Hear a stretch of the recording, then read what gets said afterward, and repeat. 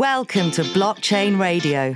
Discover the power of the blockchain, know its top minds, and get a glimpse of where this revolution is taking our world. With your host, Luci Savigny. Hello everyone, it's Lucia here, and welcome to the Radio Blockchain Podcast. Today we have a very important guest. It's Diego Gutierrez Saldivar. From the early 90s, Diego has been one of the pioneers of web development in Latin America and has a leading role in fostering Bitcoin technology since 2012. Diego is president of the NGOs Bitcoin Latin America and Bitcoin Argentina and the CEO and founder of Rootstock and Coinbanks. Diego, thank you very much for being on the show today. Thank you, Luke, for having me here, and I'm very happy to share, this time with you. So the first question for our audience would be, what is Rootstock? Rootstock is the first smart contracts platform powered by Bitcoin. In Rootstock, we took two strategic decisions that were not to create our own token. We use Bitcoin for smart contract execution payment. And also, we are using the Bitcoin network to secure our blockchain. So the Bitcoin miners with a marginal investment can secure both Bitcoin and Rootstock at the same time. So we are providing a new revenue stream to the Bitcoin miners, which is good because that additional revenue stream will make Bitcoin more secure in the long term. You mentioned that Rootstock is a smart contract platform. What is a smart contract? A smart contract is to put it in layman terms, is taking the rules of the agreements, the rules of an agreement, you may say a contract between two parties, and translating into a programming language. So it's as simple as that. But that concept, if you put it in a distributed network, in a trustable network where there's no third party that is running the contracts, becomes very powerful because you can agree to something with somebody, take the logic, put it in that network, and you will know for sure that those rules will be respected no matter what. So nobody can hack those rules, nobody can do otherwise than how the smart contract is written. Okay, so the Bitcoin platform by itself right now cannot handle a smart contract. Yes, because the Bitcoin scripting language is restricted on purpose because it doesn't. If you add the full functionality you require for a smart contract to the programming language of Bitcoin, then you open some security breaches. So Bitcoin cannot save the state of the execution, I mean the outcome of the execution of a script. And also it doesn't have logic forks within the scripting, so you cannot take the decision of saying, if this happens, do this, but if this other thing happens, do that. So that's, and also you don't have recursivity, so you cannot run the same process multiple times. So those basic restrictions might seem simple, but in real use cases are necessary. If you want to create something as simple as a wallet that has a spending limit per day, you cannot do that in Bitcoin. That's a smart contract. Yeah, you need a smart contract to do that. Right. Who are your partners in Rootstock? Well, the brains behind Rootstock is Sergio Lerner, which is a well-renowned cryptographer.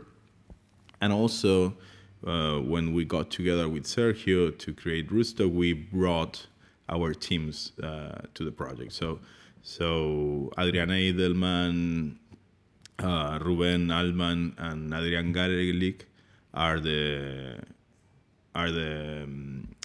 three team members from Sergio's group. Gabriel Kurman is the team member from my group, that is our chief financial officer.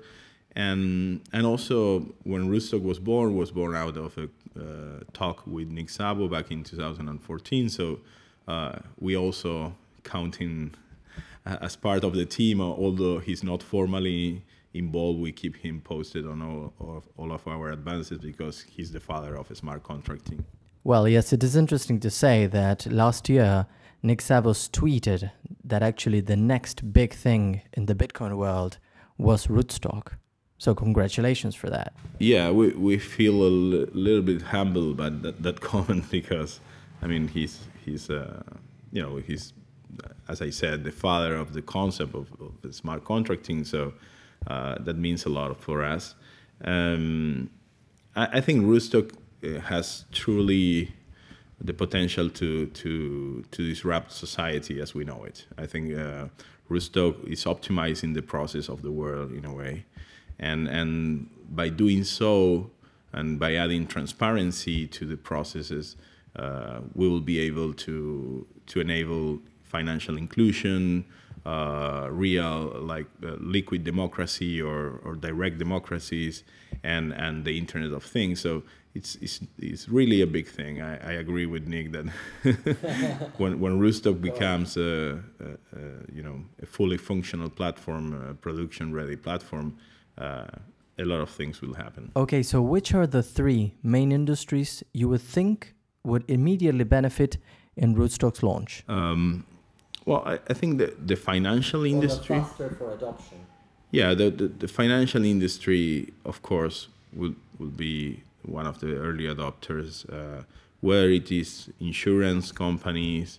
As I said, also the financial inclusion aspect is very important. So I foresee development banks involved in creating pilot cases for Rootstock.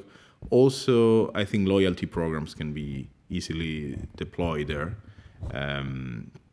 because Rootstock lowers the transaction fee 1 order of magnitude to what the traditional system has. So that lowering of the cost of transaction costs enables applications that today are restricted to only big networks or big companies. So in a way, I think Rootstock will bring competition to the financial sector in general. And in the future, as I said, I foresee also that the Internet of Things will rely on blockchain and smart contracts and blockchains like Rootstock, and also democratic systems or systems of governance will be developed on smart contracts. Okay, so what about social inclusion? Well, for social inclusion, the core element, there's 2 core elements. One is you need to lower the transactions fees. Otherwise, it's impossible to do financial inclusion with the current cost of the financial system. On the other side, people who is outside of the banking system don't have any collateral. So the creation of a reputation system where people can transact and every transaction and and the behavior of the user is recorded in an immutable blockchain is key to create an initial collateral. So reputation for the unbanked will be their initial collateral, and that will enable them to get into the system on the first step.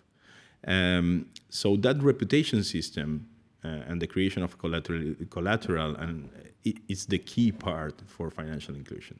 Then you have the tools. No, you will be able to provide a savings account, which we give for granted, but for the bank, it's a big problem because they leave their wealth under the mattress and pray every day when they go for work, not to get MAG when they are away. You will give them the tools to trade, and also on the final part of the road, you will give them tools to get micro lending, which will enable the social entrepreneurs to grow. Early this year, we saw that Rootstock got some very interesting funding. What's that funding for? And when are we going to see Rootstock on the streets? Well, what we announced was the close of the first tranche of the seeding round. We are now on the second tranche of the seeding round, and we plan for a Series A at the beginning of 2017, in line with the launch of the production ready version of Rootstock. So our roadmap is to deliver within the next week, 10 days, the alpha version, which will be a closed network for development.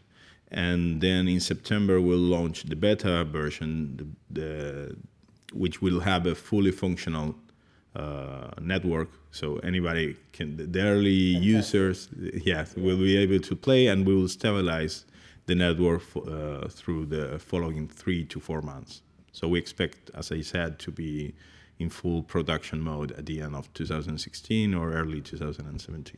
Well, that sounds fantastic. So congratulations. Thank you. Now, these funding partners that you have, how do they benefit Rootstock?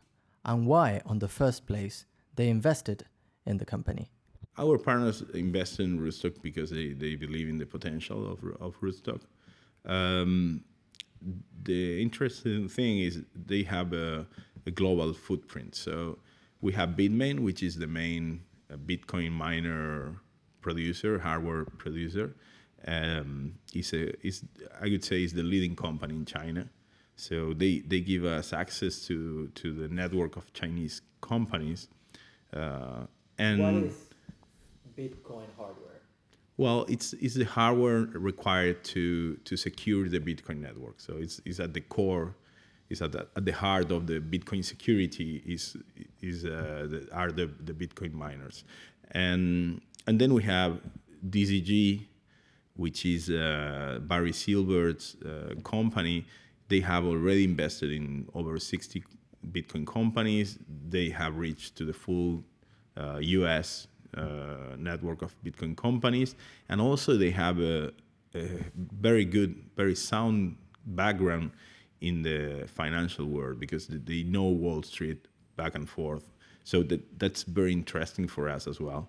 And finally, we have Coinsilium, which is an investment group from England, which is a public company, and they have a very good reach to the European network. So if you put that together with all the work we have been doing in Latin America for the last 4 years, that gives us almost full coverage of the world. And I think it's very interesting that we not only got the money to make sure Rootstock will be a reality in technical terms, but also the reach to develop the commercial aspects in the future and to gather the funds we will need for the long game. That's fantastic. So thank you very much, Diego, for being on the show. We know that late this year, Rootstock will have its beta. So we will be more than happy to have you again on the program. Yes. Looking forward to it. Thank you, Lucas. It was a pleasure. Want to be updated on the blockchain world? Subscribe to our podcast or visit us at www.radioblockchain.com.